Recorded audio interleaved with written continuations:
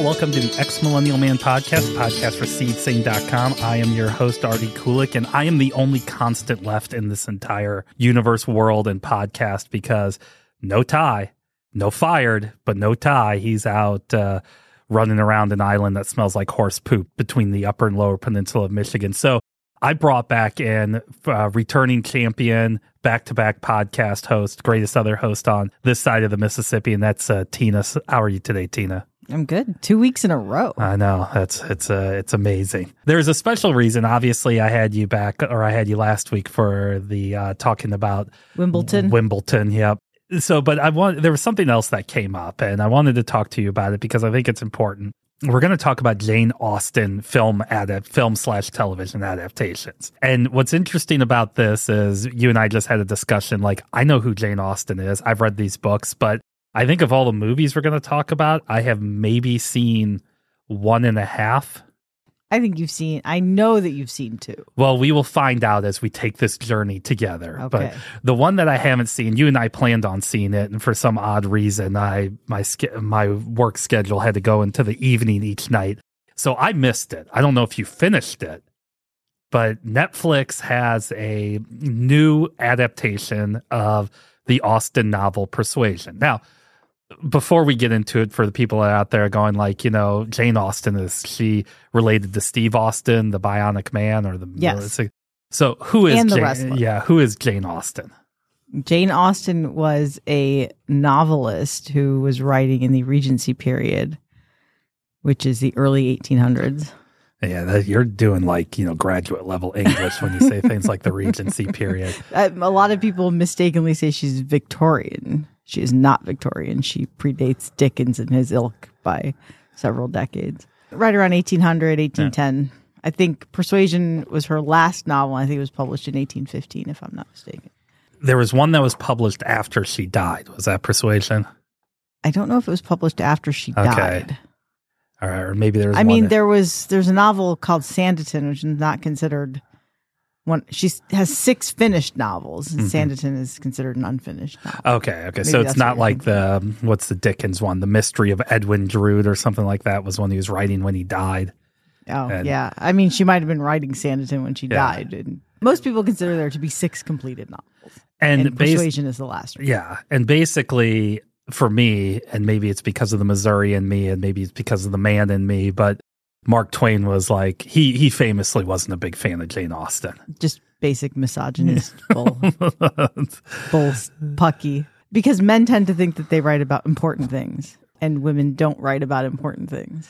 And I can't go back. I think the same is true in rock and roll. The same is true in films. But somebody, thus has it ever been so? Yes, and somebody, like I said, I've read Austen novels, but I didn't read them until I was in college, whereas I've read plenty of Mark Twain, plenty of Hemingway, plenty. I was just complaining about how there was no Austen on my high school reading list, and yet I had to read Saul Bellow, who is a raging misogynist. I had to read Invisible Man, which I understand is an important novel. Well, I believe... I read Watership Down, so apparently my high school curriculum thought that the bunnies were more important than Jane Austen. Yeah. And I say this as a person that really likes Watership Down. I think it's a great book. Well, I'm trying to think of the only major female author that I would have read in high school. I think I read Silas Marner, which is George Eliot, who is a woman. Yes. I thought I'd throw that out there. The only one I can think of is probably Mary Shelley's Frankenstein. See, I never read. Who, I saw this meme going around, but a lot of people think Frankenstein invented the science fiction genre, that writing genre, by a woman. And the science fiction television genre, a lot of people think started with Star Trek, Lucille Ball. She didn't write it or any of that stuff, but that show doesn't exist without Lucille Ball. Right. So you guys need to go look that up. But anyways, with Austen, though, part of my argument, part of doing this is I think there's been a renaissance. I don't remember my parents ever talking about Jane Austen. In the second half, when we talk about good adaptations. No, 1995 was the year of peak Jane Austen when I was a freshman in college. There's 2 things we're going to talk about in the second half, because this first half, sophomore in college. Yeah, I want to talk about some misfires, and that's why I'm going to start with the Netflix movie Persuasion. Now, I'm going to tell you what I know about it outside of the plot. Okay. I know that, is it Dakota Johnson? Yeah. Okay, it's Don Johnson and Oh, I can't think of. Yeah, Melanie Griffith is their daughter. She's been in a few things, 50 Shades of Grey stuff. Her star's rising, so to say. And she gets this big Austen adaptation. It seems like people have been fairly lukewarm on it, though. And I don't know about the spirit. Lukewarm? People have been downright chilly. No, there's... I will say, I don't hate this movie as much as some people do. I think it's misguided and pointless, but I don't hate it. So, yeah, lukewarm maybe is the wrong way to say it. It's got 31% on Rotten Tomatoes. Now... And it's not a good movie. Like I said, I don't hate it quite as much as some of the vitriol that's been directed at it, but it's not a good movie. Well, from my understanding, and again, this is what I know, I'll let you go more into it, is it's trying to ape Bridgerton. And Fleabag, I think, although I haven't watched Yeah. Fleabag. I mean, what I heard somebody say is you could just imagine John Krasinski being Jim Halpert and playing the same role that Dakota Johnson plays. It's very breaking the fourth wall type stuff, things like that. And from my understanding, though, it's period accurate. The story, from my understanding, is not too far off. But yeah, I mean, most adaptations take some liberties, which is fine. So you said you didn't hate it, but you understand why people don't care. What is it about this latest version of Persuasion? So, first of all, let me say that it's Dakota Johnson is fine. I don't think she's bad. I don't think she's great. I think she's fine. Richard E. Grant, he will always be known to me as Employee of the Year Bob Cratchit in my favorite version of A Christmas Carol. I thought he was disposable Star Wars general guy in The Rise of Skywalker. He was also that, but no, he was the greatest Bob Cratchit ever. The cratchitiest, drunkest Bob Cratchit ever in the Patrick Stewart version of A Christmas Carol. He was Sir Walter Elliot, and I thought he was great, actually. He was really good in that role. Again, Dakota Johnson was fine. Henry Golding was fine as Mr. Elliot. Yeah, there's some heavy hitters in this movie. Yeah, I mean, the guy who played Wentworth, I don't know if I'm supposed to know who he is. I didn't know who he was, but he was a little too moony-eyed, I thought. I don't think of Captain Wentworth as a moony-eyed fellow, but, that's just me and have, my own interpretation of the novel. The problem with this, and we'll get into this later when we talk about some of the good adaptations, the best adaptations have either been really faithful, like the 95 Pride and Prejudice BBC miniseries, or they've been incredibly different, which would be Clueless or Bridget Jones's Diary, right? And I understand what they were trying to do, which is maybe why I don't hate this movie as much as I could. But I think there's a fundamental misunderstanding of the heroine in this movie. That Anne is, in this movie, Anne is the sort of person who is the object of slapstick comedy, like dumping a gravy boat on her head accidentally, or she's swilling wine straight from the bottle. And she's basically a hot mess, right? The Anne of the novel is not a hot mess. The Anne of the novel is resigned to probably being an old maid. So the story, should we recap the story for go ahead. The premise of the book for those who don't know it? As I said, this was Austen's last novel, and Austen herself was a spinster. In this novel, Anne is in her late 20s, 27-ish, and 8 years earlier had fallen in love with a man that people, including a trusted confidant who is still a friend of hers, said he's not a suitable match. He's not rich enough for your stature in life, because Anne is a person of some rank in that Regency society. And she's never gotten over it. And she's sad about it, right? But she's not a train wreck. And this movie makes her out to be a train wreck, which I think is a choice, I guess, but it's not.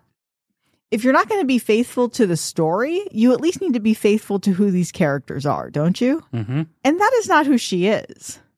So you can make that movie and it can be a different movie, but it's not Persuasion. And the other thing I think that doesn't quite work about Persuasion, and again, I don't hate the movie because of this, because I sort of understand what they were going for.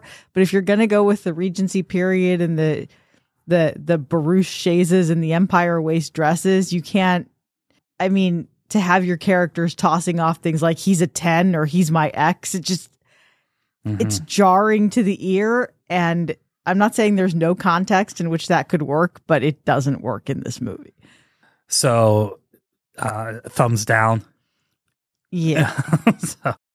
Well, here's the portion of the program I'm going to call the Pride and Prejudice part of the program. And here's the thing about it.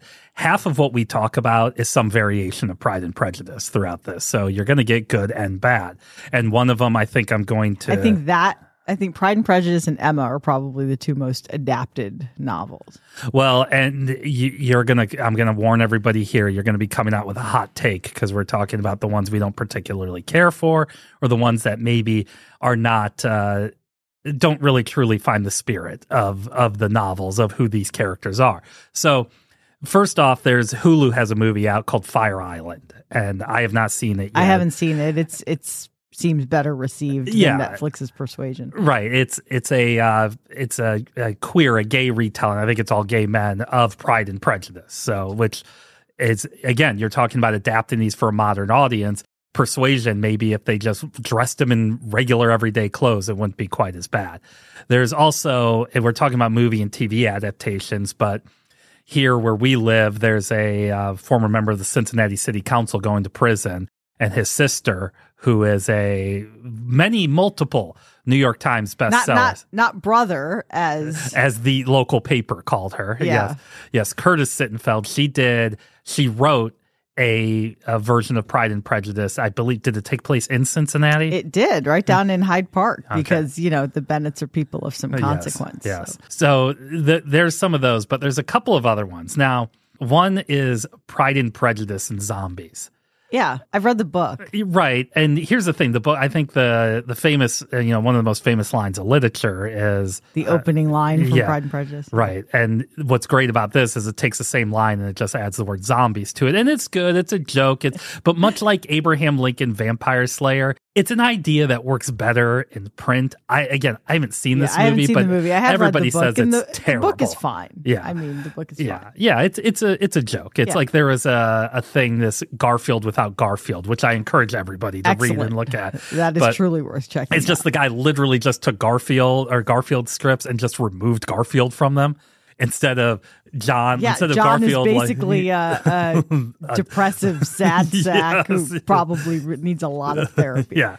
So there's that, but a lot of people, when they'll talk about the greatest adaptations of all time, a lot of people will point to the it's Joe Wright. I think it was one of his first movies. Yeah. And Joe Wright... Was it pre-Atonement or post-Atonement? Yes, it was pre-Atonement. Was it? Yes. Atonement is great. Yes, I was saying Atonement's one of my favorite films. Now, I haven't read the novel Atonement, and I might have a different...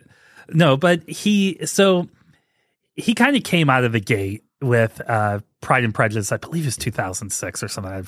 It was before we got married, because it was during the period of time when you would do things I wouldn't for me that you wouldn't go do now. I mean, I didn't watch Persuasion. So, but it got a lot of awards love. Keira Knightley, I know, was nominated for an Oscar. It still shocks the living hell out of me that, what's his name, that played, what was the main character's name? Bennett? Darcy, sorry, yeah. I thought you've read this book. I'm reading and thinking of other stuff too. Mr. Darcy, what's his name? He's Matthew McFadden, yeah, he's on Succession now, and they look like two different human beings. He's Tom Wamsgans or whatever. Yes, the guy's name was on Succession. So that movie had all this love, have all these things. You're an Austen fan. You, though, to this day, were left cold by that movie. I don't love it for a couple of reasons. First, there are things about that movie I love, right? I think Keira Knightley's fine. I thought Rosamund Pike was fine. The person who is great in that movie is Donald Sutherland as Mr. Bennet. Because I think Mr. Bennet is a really interesting character because he starts off as comic relief, and then you realize in the last 20% of the novel that his attitude toward his family is really, really damaging. And I thought Donald Sutherland was great. There's a couple of little things I don't like about that movie. I think the characterization of Mr. Bingley in that movie is he's kind of a drooling idiot in that movie, and I don't think he comes off that way in the novel at all. He's maybe not as forceful as he should be, but he's not stupid and he's not insensible. Going back to the things I do like about that movie, I like that in that movie, the Bennets, while also the landed gentry, are clearly poorer than Darcy. They make that delineation pretty clearly. The Bennets live in a country house and Darcy lives in an estate, right? But the thing that I really don't like about that movie is what I call the Brontification of Jane Austen. You know, one of the most pivotal scenes in that movie is when, about halfway through the novel, Darcy proposes to Elizabeth in the most insulting manner possible by basically saying, I want you to marry me, but you're so far beneath me that I struggled for a long time and have finally only now asked you to marry me, but I still think you're so far beneath me, and it's an insult to my dignity to marry you. I'm paraphrasing. This takes place in the novel in Elizabeth's cousin's parsonage house, like in the drawing room. It does not take place on a rainy, windswept moor. And the reason that this bothers me is, again, like we were talking about fundamentally misunderstanding Anne Elliot, Mr. Darcy is not going to chase anybody out in the rain to propose and profess his love. It's not who that man is. But this is a very well shot, pretty scene. It was, sure. But also, there's a scene in Sense and Sensibility where Marianne Dashwood meets Mr. Willoughby on a windswept moor, and the novel is clearly making fun of that as a concept. You know, Marianne does not live happily ever after with Mr. Willoughby.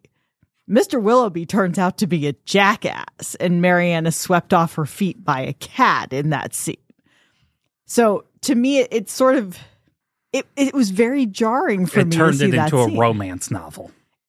Yeah, and almost into a gothic novel, which again, one of Jane Austen's novels, Northanger Abbey, is a satire of gothic novels. Mm-hmm. This was not what she was doing. And so it just strikes me as incredibly strange. And then there is this 16 Candles ending to the whole thing, which also doesn't exactly work for me. So I would say that 80% of that movie is fine. Well, I think what you're getting from it, now there's other people I know that, people that really like Austen novels, it's not the spirit of it. It's not Wuthering Heights. Yeah, these are drawing room satires and social comedies. Right. It's not. But I think a lot of people miss the funny part, right? Which maybe is another reason that I didn't care for this Persuasion movie that much. That if you're going to put them in the Empire waist dresses, why are you changing the language so much? Because Jane Austen is funny. She's nothing if not funny. So why are you taking her words out of these characters' mouths? Well, and again, I think a lot of it is people are taking that story and they're trying to turn it into a love story. And it is a love story, but it's not Heathcliff and Catherine on the moor. No. Now there was I remember here 2005 is when that version of Pride and Prejudice came out. The year before, and I'm getting all of this from the Mary Sue. They have an article, The Best Jane Austen Movie Adaptations, which a lot of times I read the Mary Sue and I'm on board with a lot of what they say. They have that as the greatest Jane Austen adaptation of all time. Yeah, because you're misunderstanding the novel. Right. There's a few things we're going to be talking about second half, but I remember hearing about this movie and a movie called Bride and Prejudice that came out just a year earlier. Yeah, is it Priyanka Chopra in that movie? No, Aishwarya Rai. Yeah. Okay. And Naveen Andrews is in that movie too. I haven't seen that movie. That would, but again, it's definitely you read. You know it, how I feel about Bollywood. Well, right. My point is, I have a feeling that too, kind of like it's a love story. Now they're not going to be on some windswept moor. They're going to be in a club dancing or whatever modern Bollywood movies doing. I've not seen RRR. I know people are going to talk about that, but I guess my point about the Pride and Prejudice thing is that this is where people are trying to move to. They're trying to take that story that is well known for being a class struggle or a class going against the classist systems and completely forgetting that. Well, I wouldn't say it's about going against the class. I mean, Elizabeth does have a line where she says, he's a gentleman, I'm a gentleman's daughter. Yes. Right? So we're not talking about the poor, which is maybe what Dickens had an objection to. Because I think Dickens also did not care for her. No. Anyway, what you're doing is you're making something romantic that Jane Austen was not romantic about. She was not romantic about these marriage proposals. She understood that this was a fundamentally transactional thing to be doing. And marriage is very much treated like a transaction in all of her novels, because it is. Because Austen understood that, like the Dashwoods in Sense and Sensibility, right? Like the Bennets, Fanny Price and Mansfield. These women are, again, everything is relative, but they are poor. They do not have money. They do not have resources. It is a matter of fundamental security for them to get married to men who are not worthless in both the moral and the fiscal sense of the word. Before we close up and end on some of the good stuff, is there, like, have you seen the 1940 version of Pride and Prejudice? I haven't. Who's in that one? I don't know. I just saw it scroll by when I look at all these adaptations. So maybe I should say, maybe there was at one time somebody trying to get something. Man, it looks awfully. Oh, Laurence Olivier as Mr. Darcy. Who plays Elizabeth? Let's see. It's got all the men listed here, so probably nobody that great. Huxley was the screenwriter. Aldous Huxley? Yeah. Wrote an adaptation of Pride and Prejudice? 1940. Oh, that's interesting. I have a feeling it's not considered very good.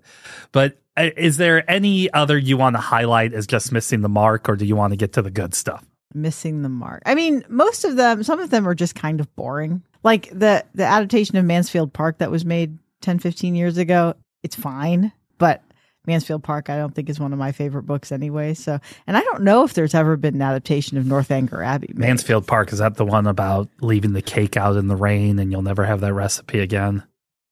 That's MacArthur Park. Yeah, that's the one you can play on the tabla. Yes, that's right. I was just more thinking Donna Summer, but it's yes, people, there is a song called MacArthur Park, and it's all about leaving a cake in the rain and not having it. But Mansfield Park is a different story. Yes. But yeah, Mansfield Park is a novel I actually don't like that much. And I don't know that there's ever actually been a Northanger Abbey adaptation. I mean, here's the thing. If you want to do that goofy crap and breaking the fourth wall and doing all that stuff, again, Northanger Abbey is a satire of Gothic novels.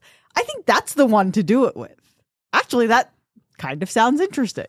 Well, that's somebody should make that movie. Yes, that's we'll leave it that. We'll come back with the ones that are worth your time, which are a lot more than the ones that are not. True. Hello all, this is RD. I wanted to talk to you guys about another podcast that I do work on called High Heels in Politics. It's hosted by Marianne Christie, who I work with here in Southwest Ohio.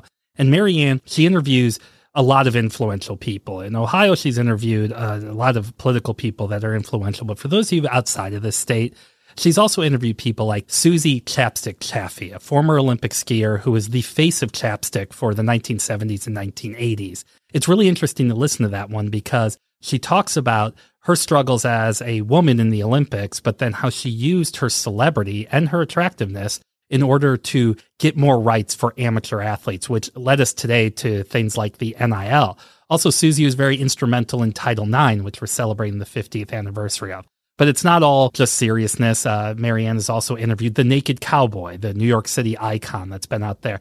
Simon Lease, who a lot of you may know if you've ever seen The People vs. Larry Flint. He was the guy that arrested Larry Flint. He also arrested Jerry Springer when Jerry Springer was a member of the Cincinnati City Council here. So I encourage you guys go to Spotify, Google, Apple, go search High Heels in Politics, follow, subscribe the show. Marianne comes out with a new one every week, and it's an incredibly great conversation. And if you're interested or know anybody that may be on High Heels in Politics, just go to the contact page and talk to us. So let's get back to the conversation.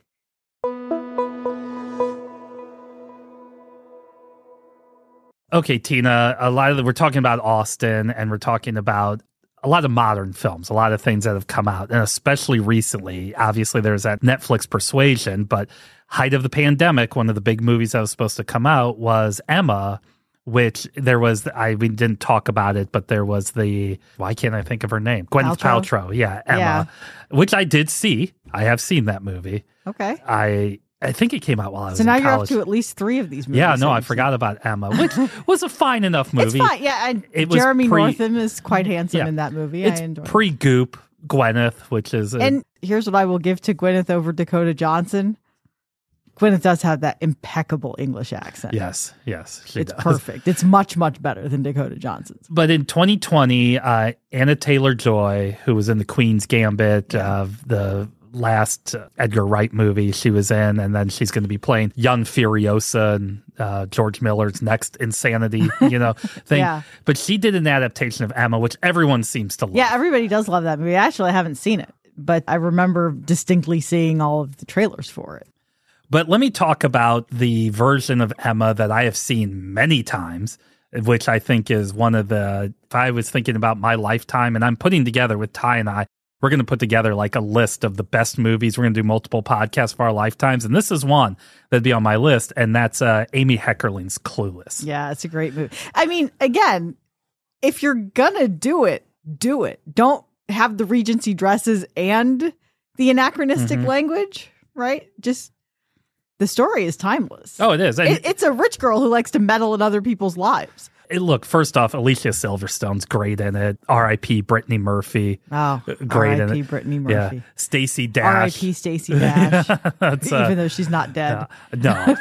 I mean, a young Donald Faison's in this movie. In this movie. Yep. Paul Rudd is in this movie. Who's the same age. Yes. It's but there's two, obviously Alicia Silverstone's incredibly great in this movie, but it's two big things I remember Jeremy Sisto. Yes, that's right. I forgot he was but Rolling with the homies. But when Paul Rudd, I think, is listening to Radiohead or something, and she calls it as whiny white boy music or something like that. She called like the emo college rock station because he's listening to Fake Plastic Trees. Yes. Or then when she goes out with the guy who turns out to be gay, but she's like, what's this music? Or he said something about Billie Holiday, and she's like, oh, I love him. Yeah. I mean, Clueless is a very, very, very good movie. I'll definitely get that.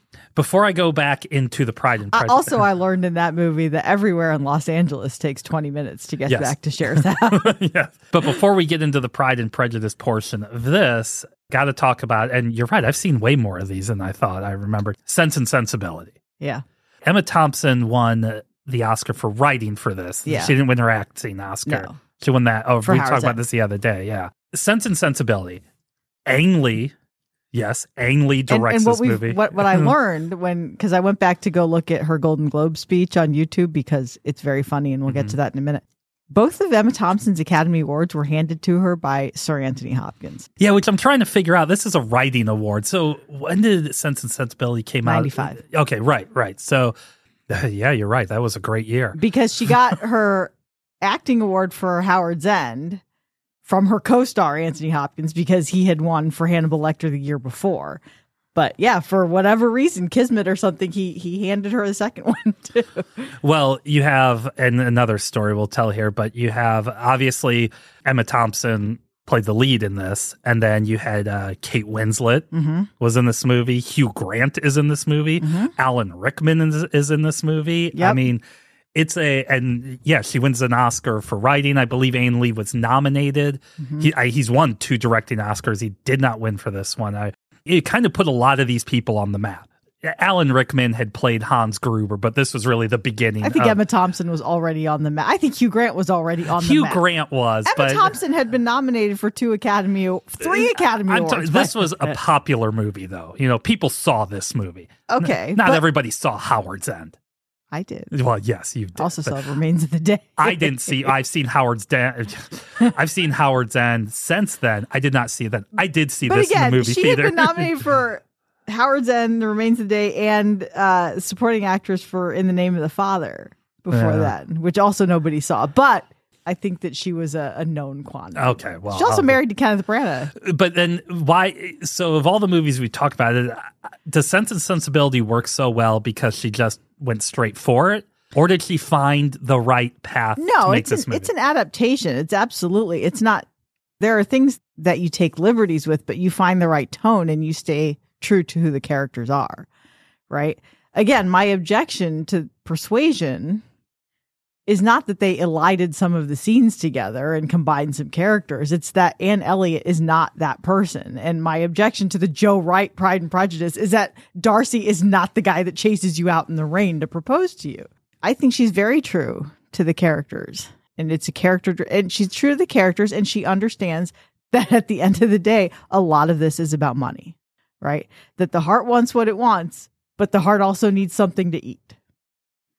That sounds gross. But anyway, you know what I mean. Also, so we've talked about multiple Emmas. We're going to, again, half of this podcast is going to be about adaptations of Pride and Prejudice. How come there's just this one Sense and Sensibility? I don't know. Are there no others? I mean, there's nothing nobody brings up, nobody talks about. I mean, there's a lot of adaptations out there, different movies. We're talking about the ones that people have probably heard of. You know what it is? So Emma's just a great book. It might actually be, of the six, it might actually be just the best novel, right? You know, and Emma's a relatable heroine in that she grows. She starts off pretty self-involved. Yeah. And one of the things I like about the Amy Heckerling one is that Paul Rudd is her stepbrother, which lends it this whole grossness. But that grossness is there because in the book, Mr. Knightley has known her since she was a little kid. Yeah. So there is already that element of grossness there. But anyway, and we're talking about a world in which cousins frequently think about getting married to one another. Yes. So Emma, I understand why there's been so many adaptations of it. And Pride and Prejudice, I think the Elizabeth Darcy story is just, it's compelling. And it's got that, no, we hate each other, no, we don't thing going on, which, I mean, is a trope now, right? It is Austen the first person to really do that? Did she invent that trope? I mean, it's a trope for a reason. It works and it's compelling. I think Sense and Sensibility is a tougher sell. Edward Ferrars is not the dashing romantic hero. Darcy wins Elizabeth over ultimately, or wins maybe the audience over ultimately, when he basically saves her family from ruin and disrepute, right? So he has that heroic thing to him. Edward Ferrars doesn't have that, right? Colonel Brandon, his heroism toward Marianne is quieter. He's not a dashing hero. He's an old guy that loves her and nurses her through some trying times. So I don't think it has that same kind of, I understand why it doesn't have that same kind of resonance. It's a great movie. Yeah. And maybe you just can't match it. I mean, maybe it's just don't try. It's like how they should just stop making Ghostbusters movies. Well, I don't know. I like the Lady Ghostbusters movie, but that's a whole nother story for another time. Right. Don't make another Back to the Future movie, I guess is a better way to put it. Let's talk about Pride and Prejudice. But before that, this is the half movie I've seen. I have referenced this movie recently as one of the greatest fights. As a matter of fact, I said it's probably the most realistic fight in all of movie history. Not as pretty yet, Colin Firth. Or no, he was pretty, then not. Now he's like ruggedly handsome.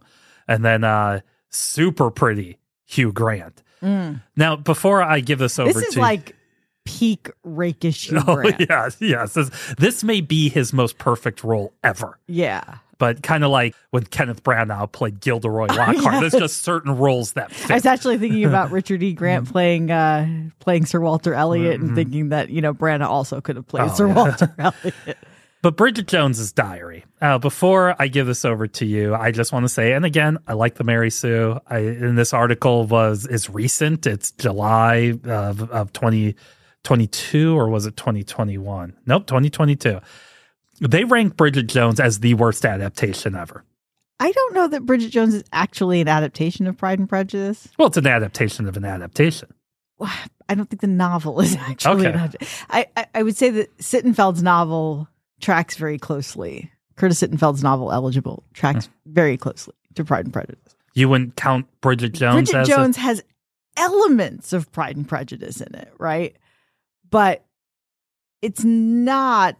There are some similar story beats in her relationship with Daniel. Daniel is clearly the Mr. Wickham, and Mark Darcy, who is the Mr. Darcy, right? I mean, it's pretty on the nose what Helen Fielding has done there, but I don't think the beats in the rest of the story are quite the same. So I don't know if you necessarily call it.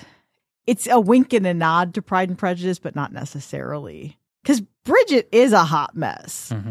In a way that Elizabeth Bennet is not.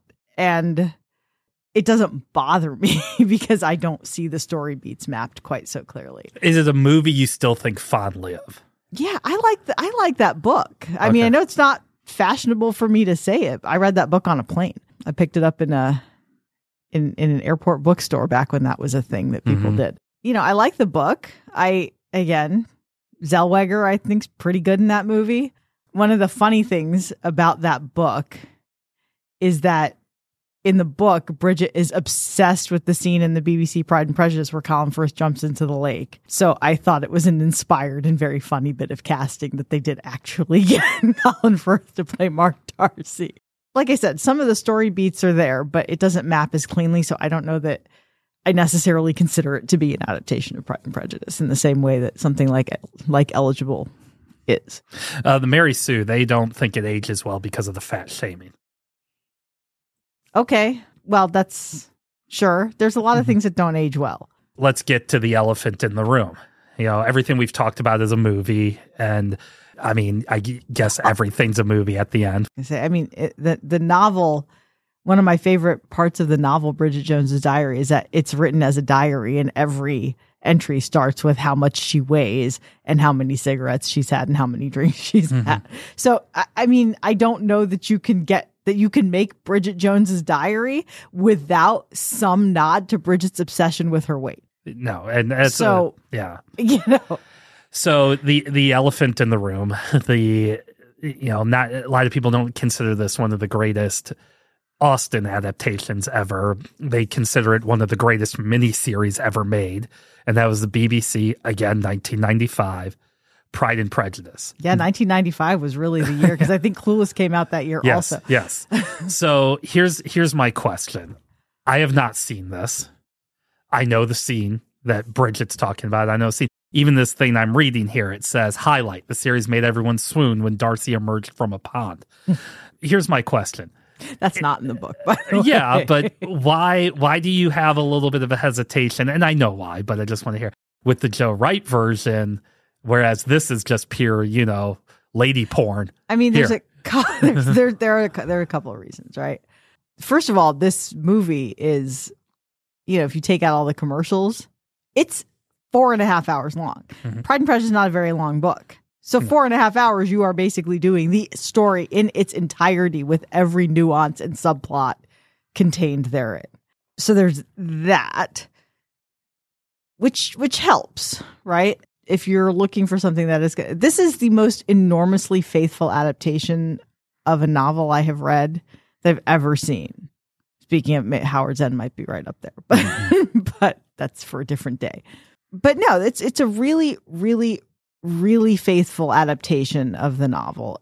Characterization is very true. Jennifer Ely is great as Elizabeth. Also, fine British accent. I thought she was British. She's not. I found that out later. And Colin Firth is exactly the right casting for Mr. Darcy because Colin Firth is not a heartthrob, right? He's tall, he's handsome, but you believe that he's a stuck-up rich guy without being rakish like Hugh Grant. He doesn't have that rakishness to him. He has this stolid, very reserved, stick-up-his-butt Englishman thing going on, right? So part of it's just really, really, really good casting. Julia Sawalha is Lydia. Now, Julia Sawalha was Saffron on Absolutely Fabulous. That's right, yeah. Who was the very straight-laced, I can't remember whether she's Adina's daughter or Patsy's daughter, but she's very straight-laced on that. So, and so then to see her just going completely effing nuts as Lydia Bennet was kind of entertaining as well. So, there's that. It's just an incredibly faithful adaptation of the novel. There is the Firth in the Pond scene, right? Which part of why people like that so much is that this is a character who is so buttoned up. And he does this when he is back at his family home, at his boyhood home. And it's this idea that this is the place where he is. He's an awkward dude. I mean, he is a socially awkward guy. That comes through in the novel. The fact that he's stripping down as much as a Regency era gentleman might and hopping into a pond to go swimming it feels out of character for him to do anywhere else, but it shows you how at home he is when he gets back to Pemberley, right? So I think that works. I think David Bamber as Mr. Collins is terrific. Now, am I thinking the same guy? Was he on Red Dwarf? I don't know. Okay. He was Cicero in HBO's Rome, which always...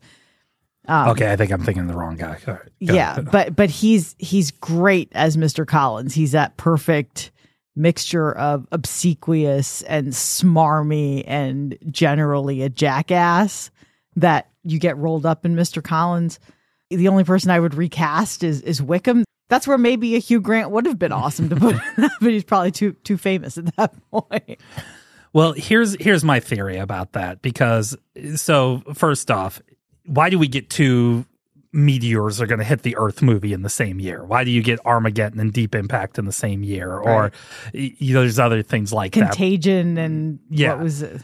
So a lot of it is you have these things are already, somebody wrote a script and somebody's going to go produce it, and then that producer loses the rights to it. It goes somewhere else, but they still want to do it. So that's why a lot of times you'll get those.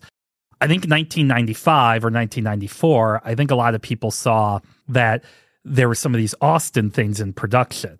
And Clueless was a big hit. Sense and Sensibility was a big hit and an Oscar winner. And then you had the BBC Pride and Prejudice miniseries. I think more than anything, that miniseries is what really launched this Austen renaissance, because Sense and Sensibility was going to get made. Something like Clueless, these are things that have been in the works for a while. Obviously, this BBC thing is too, but you look from 1995 on, that's where all these adaptations are. Like I said, there was that 1940s one, but you had Bridget Jones. When did the Paltrow Emma come out? Was that late 90s?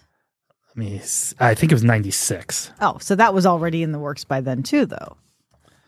So yeah. why did Jane Austen have a moment in the mid 90s? What's that about?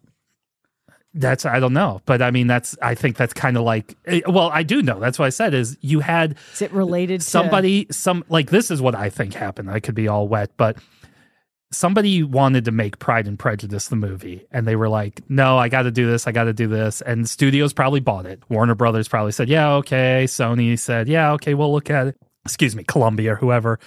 And they're like, too long. And BBC said, we're going to make it. But all these studios had seen this. So they're like, oh, this Jane Austen wrote some interesting novels. We should look into this. And so you had this moment where it all happened. And ever since then, I think there's been at least an Austen movie every year. I mean, I wondered, bear with me for a moment, but this was also around the time in our cultural zeitgeist where there was this new feminism wave, right? What was it, the third wave at that point? And again, Jane Austen always understood the transactional nature of marriage for these women, right? That they could not afford to find some cute stable hand and run off with him. That is not what any of these women ever did, right? So the person in those books that is closest to marrying somebody poor is Lydia Bennet, who marries Mr. Wickham, but gets basically bailed out by Darcy at the end of the book, right? Mm-hmm. So Austen understood the transactional nature of marriage. And I think because of that, there is a proto-feminism to this whole thing, right? That these women were not, I'm just going to marry anybody who's rich. They wanted to marry somebody who they respected on an intellectual level and who respected them on an intellectual level. And I think that comes through in these books, that it's not about passion, it's about respect. I don't know if that has... No. I'm trying to think about what else was going on in the mid-90s that would have made this particular thing kind of compelling. Well, whatever it was, you had those three movies that I think are miniseries and the two movies that I think everybody will agree are peak. They're the best adaptations of those particular Which stories. Three? Clueless, Sense and Sensibility, and Pride and Prejudice. Sure. Since then... I think the Paltrow Emma is fine. Yeah. I think it's not Clueless. No. I think the Joe Wright Pride and Prejudice is mostly okay. And I haven't seen the Anya Taylor-Joy. I mean, the thing is, since that year, though, you have had all these adaptations. And let's give the Joe Wright Pride and Prejudice, let's put it in the good category. Yeah, there's a TV movie made with Karen Hines as Frederick Wentworth, the TV movie of Persuasion. That one was that was pretty good, too. And, the Anna Taylor-Joy Emma is considered really good, too. It's Anya Taylor-Joy. Oh, is it? All right, well, that's my bad. But... You haven't been able to recapture that magic, because what they're doing now is they're taking these classic stories and completely changing, and not changing the characters in a way. Because from everything I've heard from everybody, the problem with Persuasion is the lead character. It's not Dakota Johnson's acting; it's the writing. It's the characterization of the character is not the same character. It's a fundamental again. Just like Mr. Darcy does not chase anybody onto a windswept moor to profess his love. Yeah. Anne Elliot is not a blithering idiot who is tripping over her own feet and dumping a gravy boat on top of herself. That is not who she is. Is this like a Inspector Clouseau type movie or something like that? There is a strong element of slapstick, especially in the first half of the movie. But I guess my final question or thought here is... This woman is dignified. She is sad, right? She is competent, and she is dignified. Okay. I'm just saying. I guess what I'm saying, though, is in this time period we're talking about, 1995 on, you've got some good adaptations. You have bad adaptations. That's just the nature of the beast. But do you think Austen is pretty well represented in our movie/television pop culture? Yeah, I think so. We just need to get away from the latest one. Again, I think I preface this by saying I don't hate this movie as much as some other people do, because I think some people really hate it. I know. And I think I understand what they were going for. I just think some of it was unnecessary and some of it was really poorly executed. Again, if you're going to do The Empire Wears Dresses, you leave Austen's words in the characters' mouths, because she's a better writer than whoever you are, is what I'm going to say. Right. So going back to, if anybody that hasn't seen it should go and YouTube Emma Thompson's Golden Globe speech when she won her Golden Globe for writing Sense and Sensibility, because she did it Austen style. She basically tried to imagine what Austen would write about a ridiculous awards ceremony like that. First of all, it shows you how well she understands the language and how well she understands that biting tone that Austen has. Right. So leave it alone. Leave her words in her characters' mouths.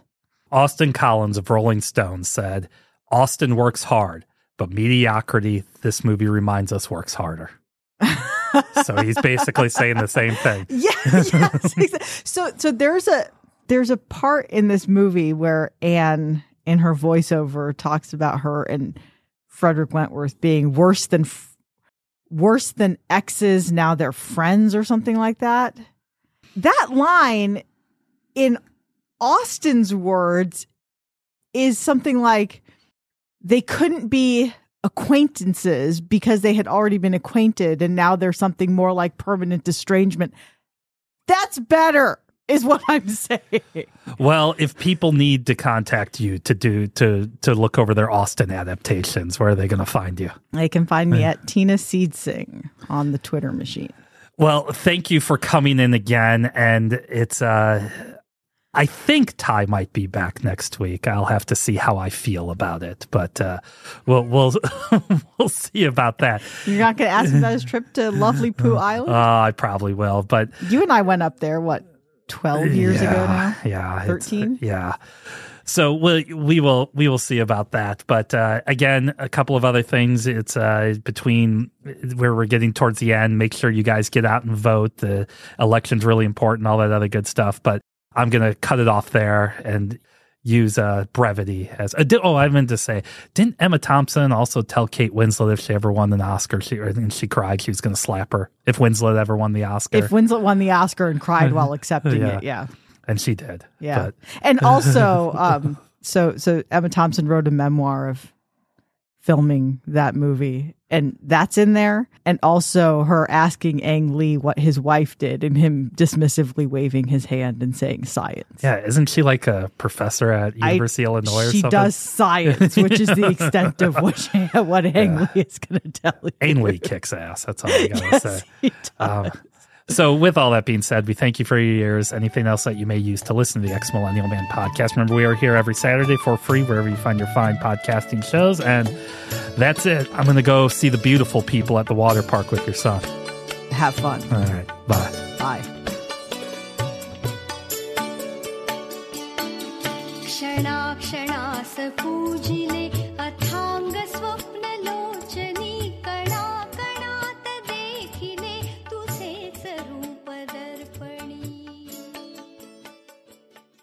The Ex-Millennial Man podcast is a production of SeedSing.com, fully owned by R.D. Kulik & Associates, LLC. Producers Ty Kulik and Ryan Kulik. Adequately engineered by Ryan Kulik.